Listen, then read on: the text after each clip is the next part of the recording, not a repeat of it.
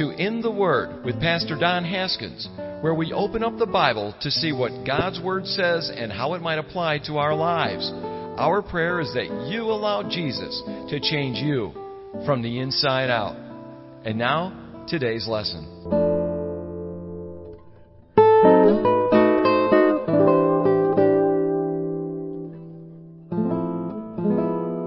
When the body of believers come together in a time of communion, it is a sacred time. I never want you to look at what we are doing at this moment as just, they're passing out a piece of cracker and some grape juice. Wow, what a neat little treat that is. This isn't a snack, as if we're like in kindergarten, and this is our little break before the service. These elements mean everything to us. They mean everything to us. You're going to have a cracker in your hand in just a second. You're going to have a cup in your hand. That cracker is going to symbolize, it's going to be a picture of the body of Jesus that was broken. Think about it for a moment, that God, perfect, needing nothing else to be any more complete than He already is. He's God. He doesn't need to be any more. He doesn't have to demonstrate anymore. He's God. He is always God. He always will be God. As we just prayed, there is no changing in Him. And yet, when He looked upon us, mankind, and He saw our sinful condition, started all the way back in the Garden of Eden when Adam and Eve sinned. It was there that God began to put into place a plan to redeem mankind.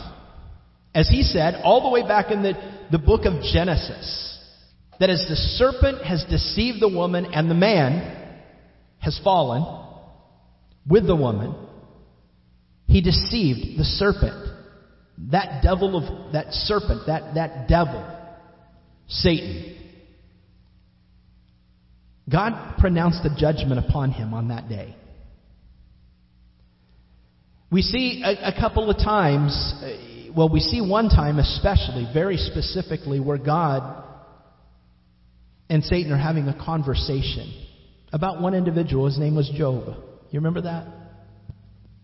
The reason why Job blesses you and serves you is because you've given him everything. I mean, if you just take away, his goods, take away his wealth, then he'll deny you. And so go ahead. Touch his wealth, but don't touch. God says, go ahead. Satan, touch his wealth, but don't touch the man. And Job remained faithful and true after his wealth was taken away. If all of his kids are the big thing, if his kids were taken away from him, then he would definitely deny you. And he says, go ahead, Satan, but do not touch the man. And so Satan went out and he destroyed Job's kids, took them all. And yet, Job remained faithful. And Satan that third time comes to God and he says, he remains faithful to you because of his health. If you took his health away, surely he would deny you. God says, go ahead and take his health, but spare the man's life. Keep him alive. So Satan went out and infested him with plagues. Horrible plagues. So much so that Job lost his friends. His friends began to rebuke him, saying, don't you see that God is judging you? Don't you see that God hates you? Why don't you curse God and die? His wife actually says, hey, why don't you curse God and die? His friends are going, well, man, you have some major sin in your life, man, that God's dealing with you on. And he goes, man, I've checked my heart. I've asked God to forgive me of anything that I've done. But I don't find it. I don't know what's going on, but all I know is that I will not deny him. He said that to his wife. She says, why don't you curse God and just get it over with? Die, Job. And he said, though God slay me, yet, woman, I will not deny him.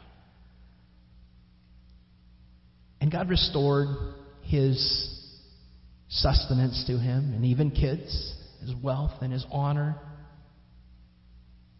It was a picture of how Satan wants to destroy lives.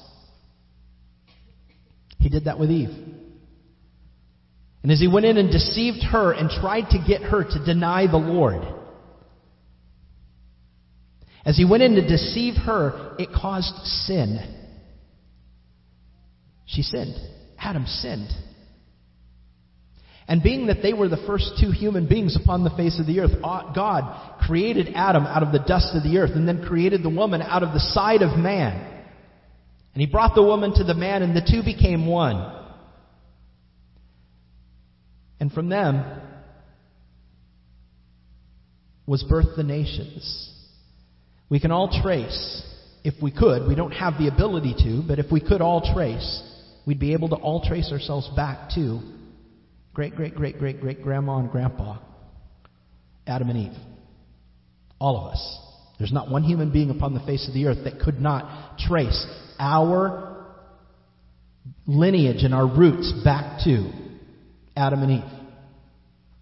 But you see, something that happened in that day was that you can have them come on in. They can come on in. That Adam and Eve, they passed down to us the sin gene. Sin. From that moment, as God said to Adam, do not eat of the fruit of the tree, of this fruit, of the knowledge of good and evil. Do not eat of this tree. You can eat of any tree in the Garden of Eden, but of this one tree do not eat. For in the day that you eat of this tree, you shall surely die. And Adam and Eve, the very next scene in the Bible, we see Eve standing there before the tree saying, hey, this tree? He doesn't want us to eat of this tree? Isn't that just like us? Isn't that just like us? If your mom or your dad says, don't do this, what do? Well, how come? I remember Gail Irwin telling a story about how he and his wife went out to, he's a pastor from out in California. Some of you guys know who I'm talking about, but he's an older fella, and he says, my wife and I went out for dinner one time. We've got a babysitter over at the house to watch our kids. And the last thing that I said to my child before I walked out of the house, I looked at one of my kids and I said, now listen, while we're gone, don't put any beans up your nose. He's a jokester. And off they went. Guess what happened about mid-dinner? They got a phone call from the babysitter and they said, hey, you need to come home because your son got a bean stuck up his nose. Now he says, if I would never have implanted that thought in his head, he never would have thought about putting a bean up his nose, but because someone said, don't do this, the very next thing you do, you go, well, I wonder why. Why? Now, nobody's going to shake this hand today, are they? I just saw that went up my nostril. So shake my left hand. I'll wash afterwards. Here's the thing. God says, don't eat of the tree, and there they are. They eat of the tree. Eve was deceived, and then she gave to her husband who was with her. They both sinned, and God says there's judgment that now has come down upon mankind. Think it broke God's heart when man sinned? I think so. In the Garden of Eden, when we see in the Garden of Eden that after they had sinned and God is walking in the garden in the cool of the day, and Adam and Eve heard God walking in the garden, they ran and they hid themselves. Because they didn't know who it was. Up until that point, there was nothing to be fearful of. And they ran and they hid themselves. And it says, God spoke and he says, Adam, where are you? Now, that can be said in many, many different ways. Adam, where are you? In a punitive father manner. Adam, where are you? That kind of even has the God reverberation on it right there. Adam, where are you? I don't think it was the heart of a scolding father or arresting officer. I think that the voice from God said, Adam, where are you? Where are you? God knew where Adam and Eve were. God didn't need information. If God is perfect, does God need information from us? Turn to your neighbor and say, God doesn't need any information from us. Don't say it exactly like I said, or you're going to be here for half an hour. Here's the thing. God doesn't need information from us. He didn't need for Adam to go, oh, hey, here I am over here, God. Oh, wow, I thought we were playing hide and seek. No, God wasn't playing hide and seek. God had a broken heart because He understood what had happened. But as He cast out judgment on the serpent, as He cast out judgment on the woman, as He cast out judgment on the man, the relationship between God and man changed on that day. There was a separation. There was a spiritual death on that day. And the judgment that He laid upon the woman, sorry gals, pain in childbirth. Thank Grandma for that. Great-great-great-grandma. But here's the thing. It would have been you the same way, me the same way. It would have been all of us. We're all confined under that sin. But He said something to Eve on that day. God did. He says, I am going to put, and as He's talking to Eve and the serpent at the same time, He says, I am going to put enmity between her seed and your seed. And He turns to Lucifer and He says, you will bruise his heel. And He looks at Eve and He says about her child that will be born from her seed, the seed coming from the woman, He says, but he will crush the head of the serpent, or the head of Satan. At that moment, God had laid out the plan that He was going to have to step in. It was going to be Him that would come through the womb of a woman. For you see, a seed is never ascribed to a woman in the Bible. A seed comes from a man. A seed doesn't come from a woman. But God placed a seed, not a weird way. God miraculously placed a seed in the womb of a woman by the name of Mary. And there, a child was born. And from the daughter of Eve, Mary, virgin, was birthed. The one who would crush this head of Satan. Oh, his heel was going to be bruised. He was going to be injured. He would be bruised. Isaiah says in the Old Testament, he says, He will be bruised for our iniquities, chastised for our peace. And by His stripes, we will be healed. And like a lamb led before the slaughter, so He will not open His mouth.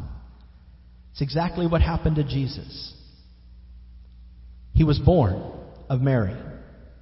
A fulfillment of the prophecy of what God said all the way back in the book of Genesis. God implanted a seed in the womb of a woman. God became a man. And as He did, He grew. And as He grew, He began to do many miracles. He began to show who He was. He came to seek and to save that which was lost. What was lost? It was the souls of mankind, all the way back in the Garden of Eden. God came to seek and to save that which was lost. What man could never do, what woman could never do, what child could never do, by making themselves right with God again because they're a sinner. And God can bear to look at no sin. God became a man, sinless. For you see, the sin gene, the sin curse passes through the seed of a man. It passes through a man into the womb of a woman, and the baby that is born, it constantly, it continues to propagate sinners upon the face of the earth. And so the only way to interject sinlessness into this world is for God to interject into the woman a perfect and a holy seed, and it was the seed of Jesus Christ. God became a man. Emmanuel, He was called. God with us. Jesus, Jehovah is salvation. Christ is the Greek term for the Hebrew term Mashiach. He's the Messiah. He's the coming one. And so he became the coming one. He was the coming one. He was the one who came to save us from our sin. What does all this mean? The Bible says, later on, it says there can be no forgiveness of sin without what? I know some of you know this. What? The shedding of blood. Without a sacrifice. So God would become a sacrifice. Bear with me for just a couple more minutes. This is awesome. Do you remember back in the book of Genesis where Abraham was called to take his son, his only son, and take him up to the mount and be crucified? Or not to be crucified, but to take him up on a mountain? And he was going to sacrifice him? Abraham wanted a child so bad. And God finally gave it to him. And here he has this one and only son. And he takes this in obedience. He takes Isaac up to this hill.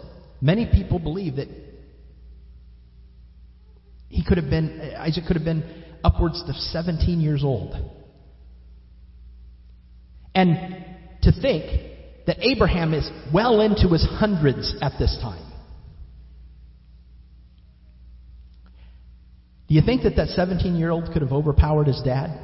I think so. But he was obedient. And his dad, as they were walking up the mountain, they left their two servants down at the bottom of the hill, and he says, the lad and I are going to go up and sacrifice and worship the Lord. And we will come back to you. For God said, take your son, your only son, and sacrifice him. But Abraham remembered that God had said, through your son, all the nations of the earth are going to be blessed.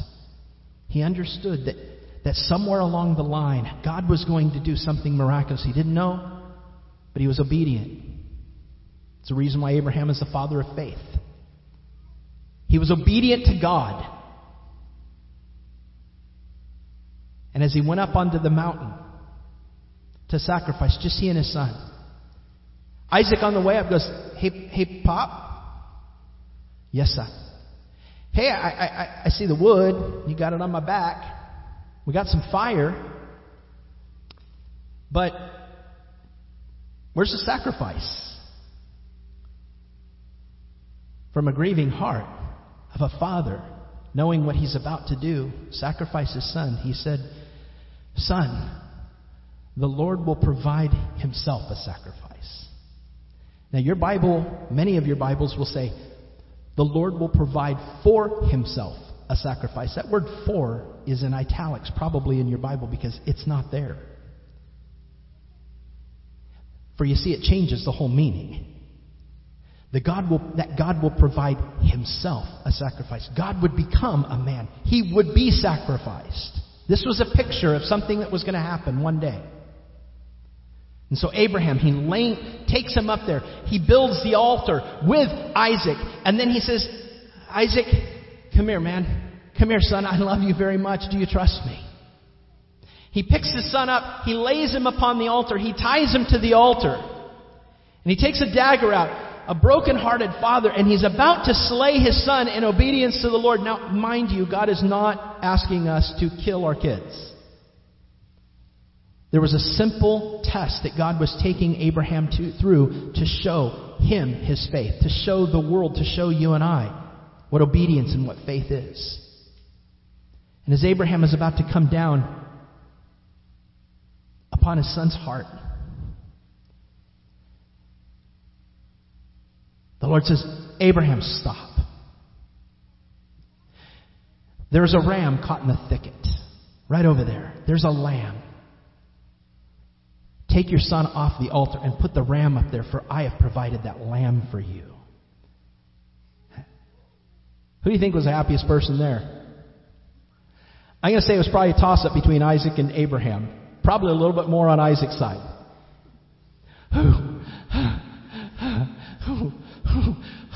Go Rams. I think he became a Ram fan after that. Sorry. So they take the ram and they stick him up there and they sacrifice him. And then they come back. The key word, the key phrase was that the Lord will provide himself a sacrifice. That was a picture a few thousand years before Christ came on the scene. And what's interesting is that the wood was laid upon the Son's back again. The Son of God, Jesus. The sacrifice was being led up the hill. The same hill. I don't know if you've ever caught that. Have you ever caught that? It's the same exact hill. Mount Moriah is Mount Calvary. The hill that God told Abraham to take his son up and sacrifice his son is the same exact hill some 4,000 years later that Jesus was led up to, up upon the top of Mount Moriah, Mount Calvary. And there he was sacrificed. But there was no lamb caught in the thicket that day. He was the lamb. You remember it was back in the book of John, the Gospel of John, that John the Baptist is baptizing people in the Jordan River, and he sees Jesus walking upon the shoreline. Do you remember John the Baptist's words when he saw Jesus walking along the banks of the river? He says, "Behold," what? "The Lamb of God who takes away the sins of the world." Right? The Lamb of God who takes away the sins of the world. There's the Lamb caught in the thicket, right there. That's him. That's him. He was going to be the one sacrificed for mankind. For mankind. It was going to be the fulfillment of what God had declared on that day in Genesis chapter 3 to Eve, to the serpent, to Adam. That this day was going to come. Jesus fulfilled it perfectly. By his stripes we are healed. He was bruised for our transgressions. He was chastised for our peace. It pleased the Father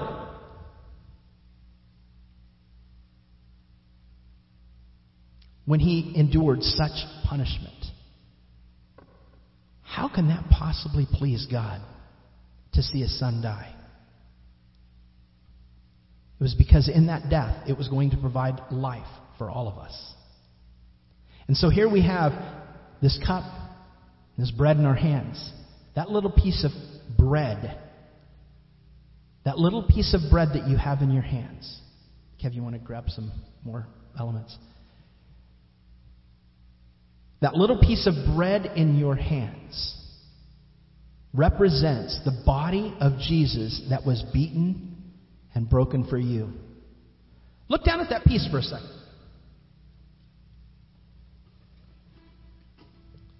You see this piece right here? It's not a full piece. It's broken. His body was broken for you. You see there's little holes in that piece of bread. Little holes in that piece of bread. He was pierced. His hands, his feet, his side. There's no leaven in this bread. Leaven is always a picture of sin in the Bible. There's no leaven in this bread. And finally, you see little scorch marks on there. A sacrifice was consumed by fire.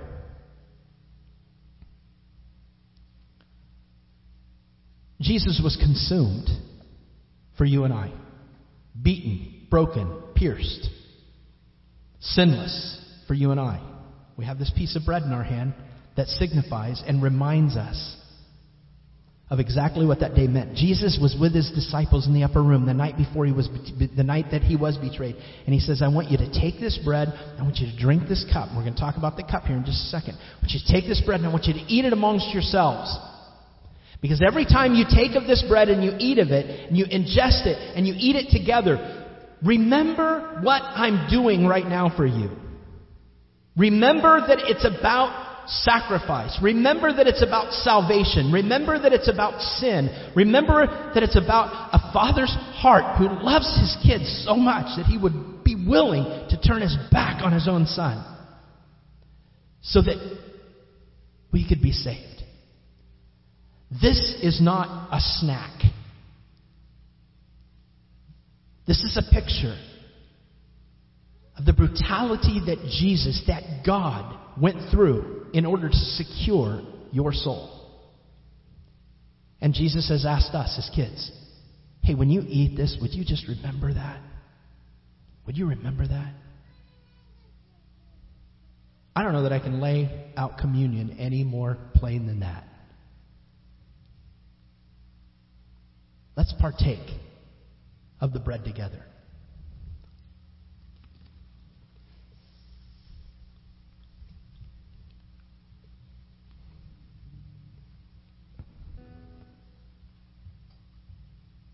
And on the same night that he took the bread and he passed it around, he also took the cup. And as he took the cup, he passed it around.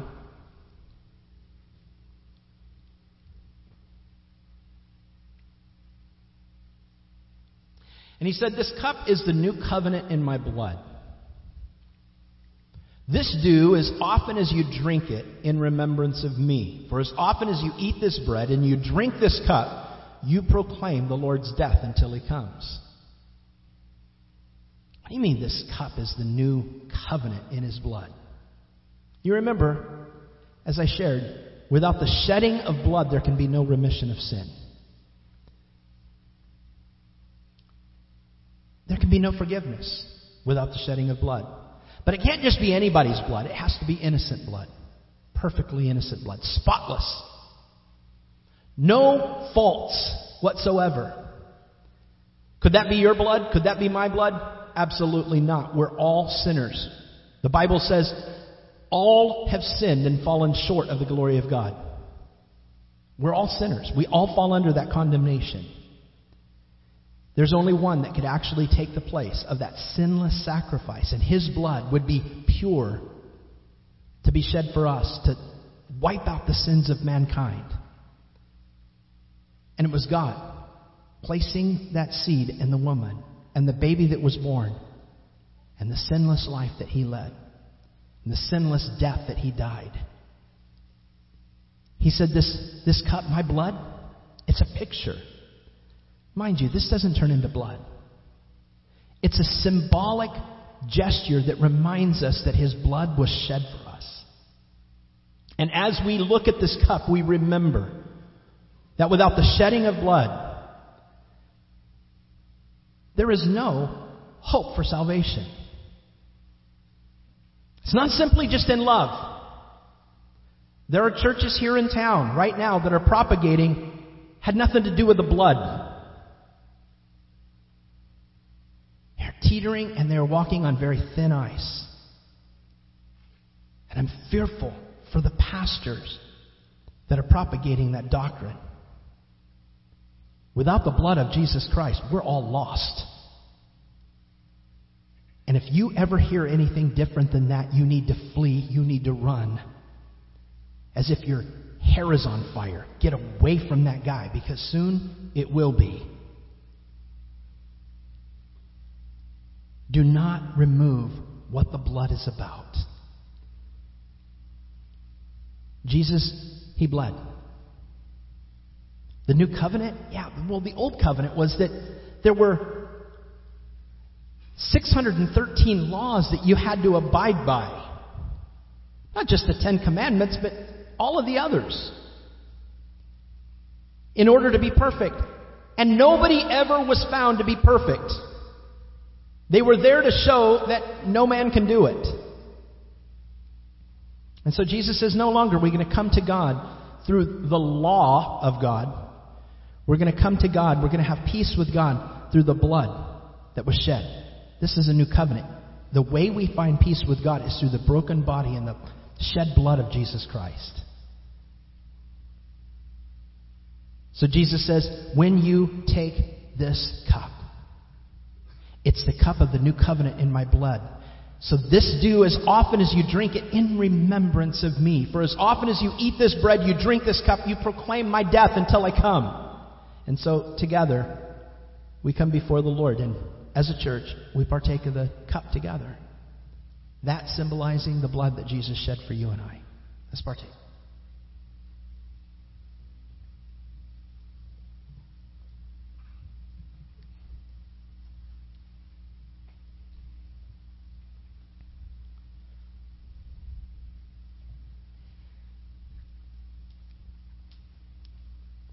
That's communion, guys. Communion with the brothers and sisters. The remembrance of what Jesus Christ did for us. It's one of the most interesting times as a believer. For there are times that you look at that and you say, wow, for my sin, my ugliness of my sin, he had to go through that. And we come face to face with our sin, and it should grieve our heart when we look at that. God had to do that for us. And so our heart, it feels depressed, if you will, that God would have to go to such extremes because of my sin.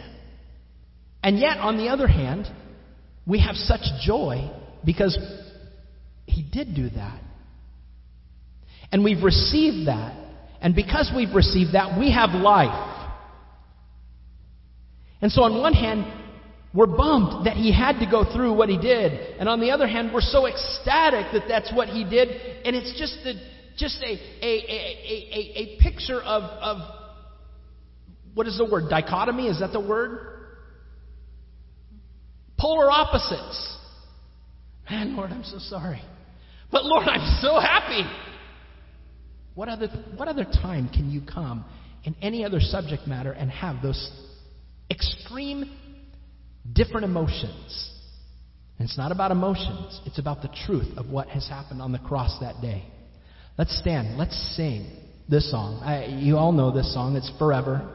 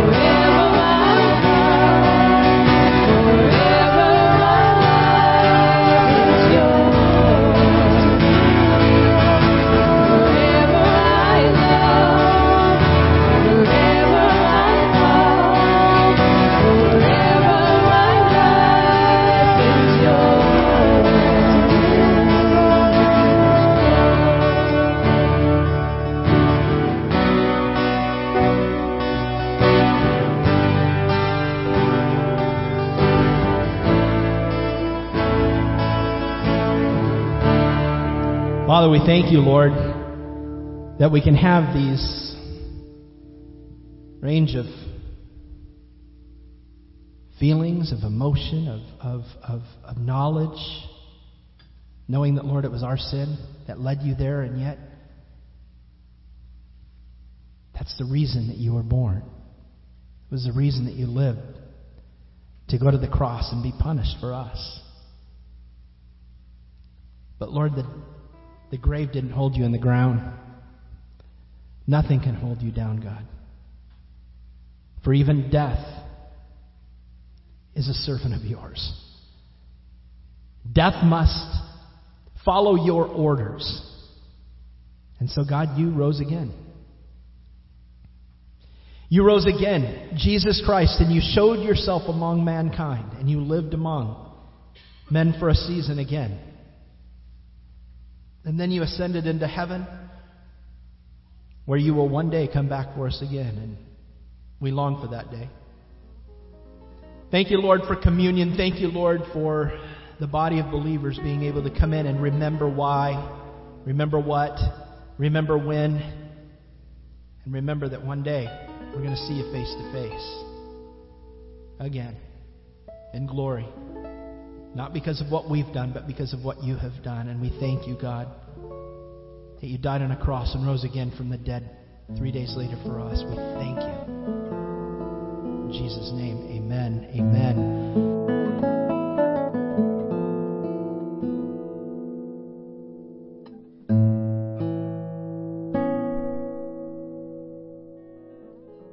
Hey, thanks for listening. So, did Jesus cause a change in you today? Or do you need prayer? We'd love to hear from you. Please contact us by visiting our website at calvarychapelcf.com or call our office at 941-926-3717. That's 941-926-3717. Again, thanks for listening to In the Word with Pastor Don.